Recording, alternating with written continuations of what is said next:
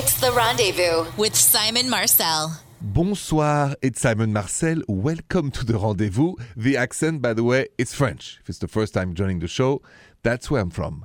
Let's start the show with a question for you. That's for the people in relationships and mostly married people. But take a listen. Has your relationship gotten easier or more challenging as you've been together? I repeat, has your relationship gotten easier or more challenging as you've been together? And I actually posted that very question on my social media at Rendezvous Radio, and here are the results of your vote.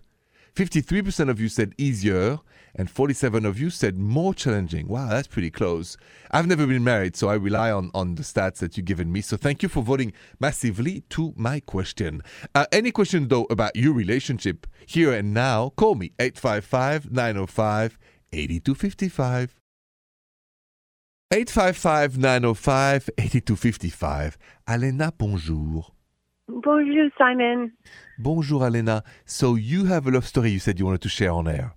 I do. My husband just took me to this, our place, like this Thai restaurant, and he brought my friends in who, our very first Valentine's Day, he was working this crazy job like 3 hours away, and he was like, I'm so sorry that I can't be there, but I'm going to have your friends take you out instead. And so my friends took me to this little Thai place, and he was there, sitting there. He had just driven the 3 hours to take me to dinner, and it was such a sweet, amazing restaurant. I mean, it's really simple, but really amazing.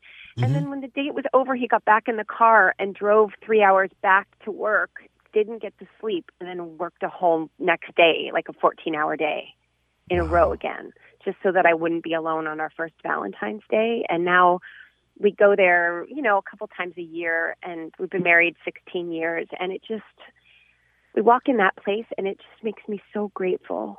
I understand. What a beautiful thing to do. What a tradition. Right? It just made me feel so special and important. And, he's not like a super flamboyantly romantic guy, but I wouldn't trade that for the world, Listen, I hope somebody speaks of me the way you speak of him.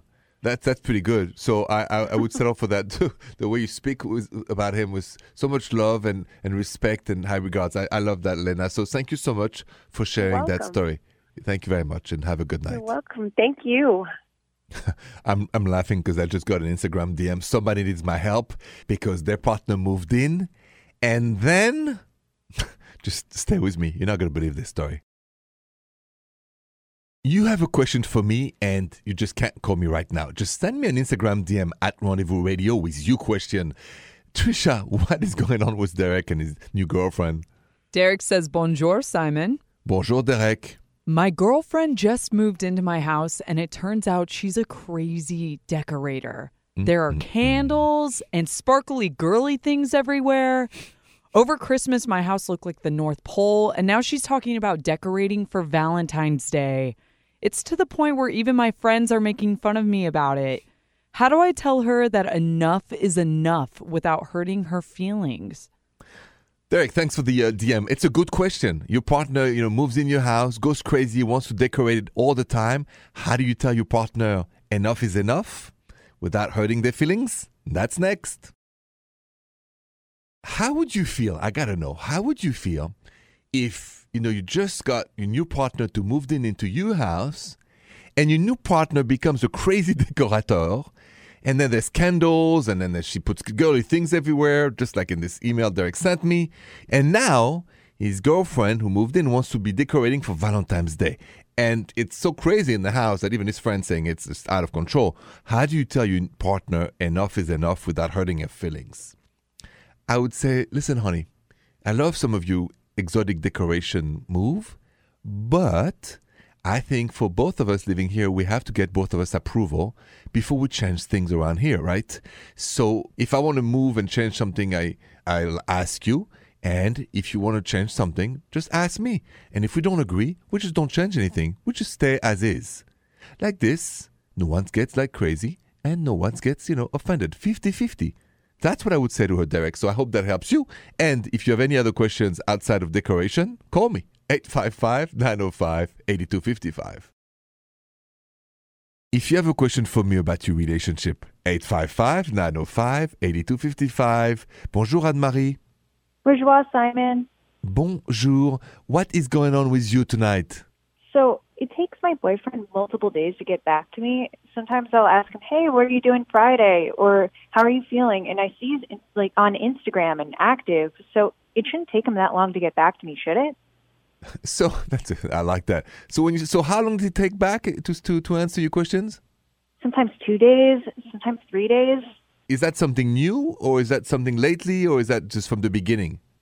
The last month or so, since it's been cold. Okay. There's a passive-aggressive move. Why do you think he's just being so distant with you? I don't know. I keep asking him how he's doing, and I feel like he shouldn't be doing that, but I don't want to call him out on it. I feel like that would be really aggressive. I don't know what to do. What happened a month ago, do you think? Well, it was New Year's. Mm-hmm. We went out. I was drunk. That was it.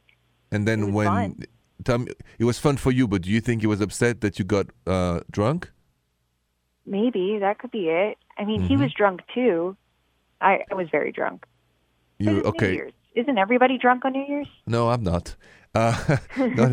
Sorry. So, but because I think it's what happened a month ago that explains what's happening now, right? So when somebody is passive-aggressive, you got to go back to the root of why he is or she is, and then figure it out, to appease the situation. So my advice to you really is, have a conversation about what really happened a month ago. Is he maybe still mad at you? Maybe you said things, done things. Maybe he said things too. So why don't you guys have a talk about the root of that?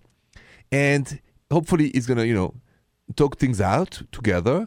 If he doesn't, what I would do if I were you is, put him a little distance, and also just not, reach out first and wait for him to come and reach out to you first. That sounds like a good idea. I'll definitely ask him and say, hey, was there something I did for New Year's? Yes, exactly, because I think you know that you did. Yeah, probably. Yeah, I understand. I'm not judging, but I think it'd be great for, anyone to always address the root of passive aggressiveness. It's important, okay? Yeah, no, I really appreciate it. You're welcome, Anne-Marie. Thank you so much, and have a good evening. Thanks, you too. So what do you think are the signs your partner is actually acting in a passive-aggressive way? Let's talk about that next. Say you're in a long-term relationship, maybe you're married, maybe, you've been together for a long time, and, you realize that there's some passive-aggressiveness going on. Passive-aggressive means that it's not something we say, it's an unspoken. It's basically we make our partner pay for something they've done to us. Sometimes it could go back to a month, 6 months, a year, sometimes for a long time. And we do little things. It's like the death by 1,000 cuts. It's little things that are not brutal. It's usually not yelling. It's just like, it's the little hurt, tack, tack, tack, and it never ends. Why? Because instead of saying what we want to say, we are acting passive-aggressive. Basically, we do everything we can without saying it to make our partner feels bad. So what can we do if that happens? I'll tell you that next. Say you're in a relationship and you realize your partner is, acting in a passive-aggressive way, meaning your partner is like kind of making you feel bad for little things over and over, and you don't understand why, because it's not about now, but it's about a long time ago. What you need to do is offer to listen and for your partner to be heard about what happened, what hurts their feelings, whenever that was. And not interrupt, just listen carefully. Because the only healthy way to stop a passive-aggressive partner is to hear the partner and to let them say what happened. That's the best way I know how to deal with this. A conversation where you mostly listen, maybe you apologize and you move on. And then your partner usually apologizes too for being passive-aggressive. Constructive conversation. That's one of the secrets I've learned from my shrink, this one. It works greatly. Open the conversation at the right time, usually after a good meal. Now, if you have a question for me now, don't wait. Call me, 855-905-8255. If you have a question for me about your relationship, call the rendezvous, 855-905-8255. Bonjour, Susanna. Bonjour, comment ça va? Ooh, ça va bien, merci. I'm good. Thank you so much. How can I help you tonight? So the guy that I'm dating now, he's kind of like a beefcake. He's got muscles that are, really sexy to me. Okay.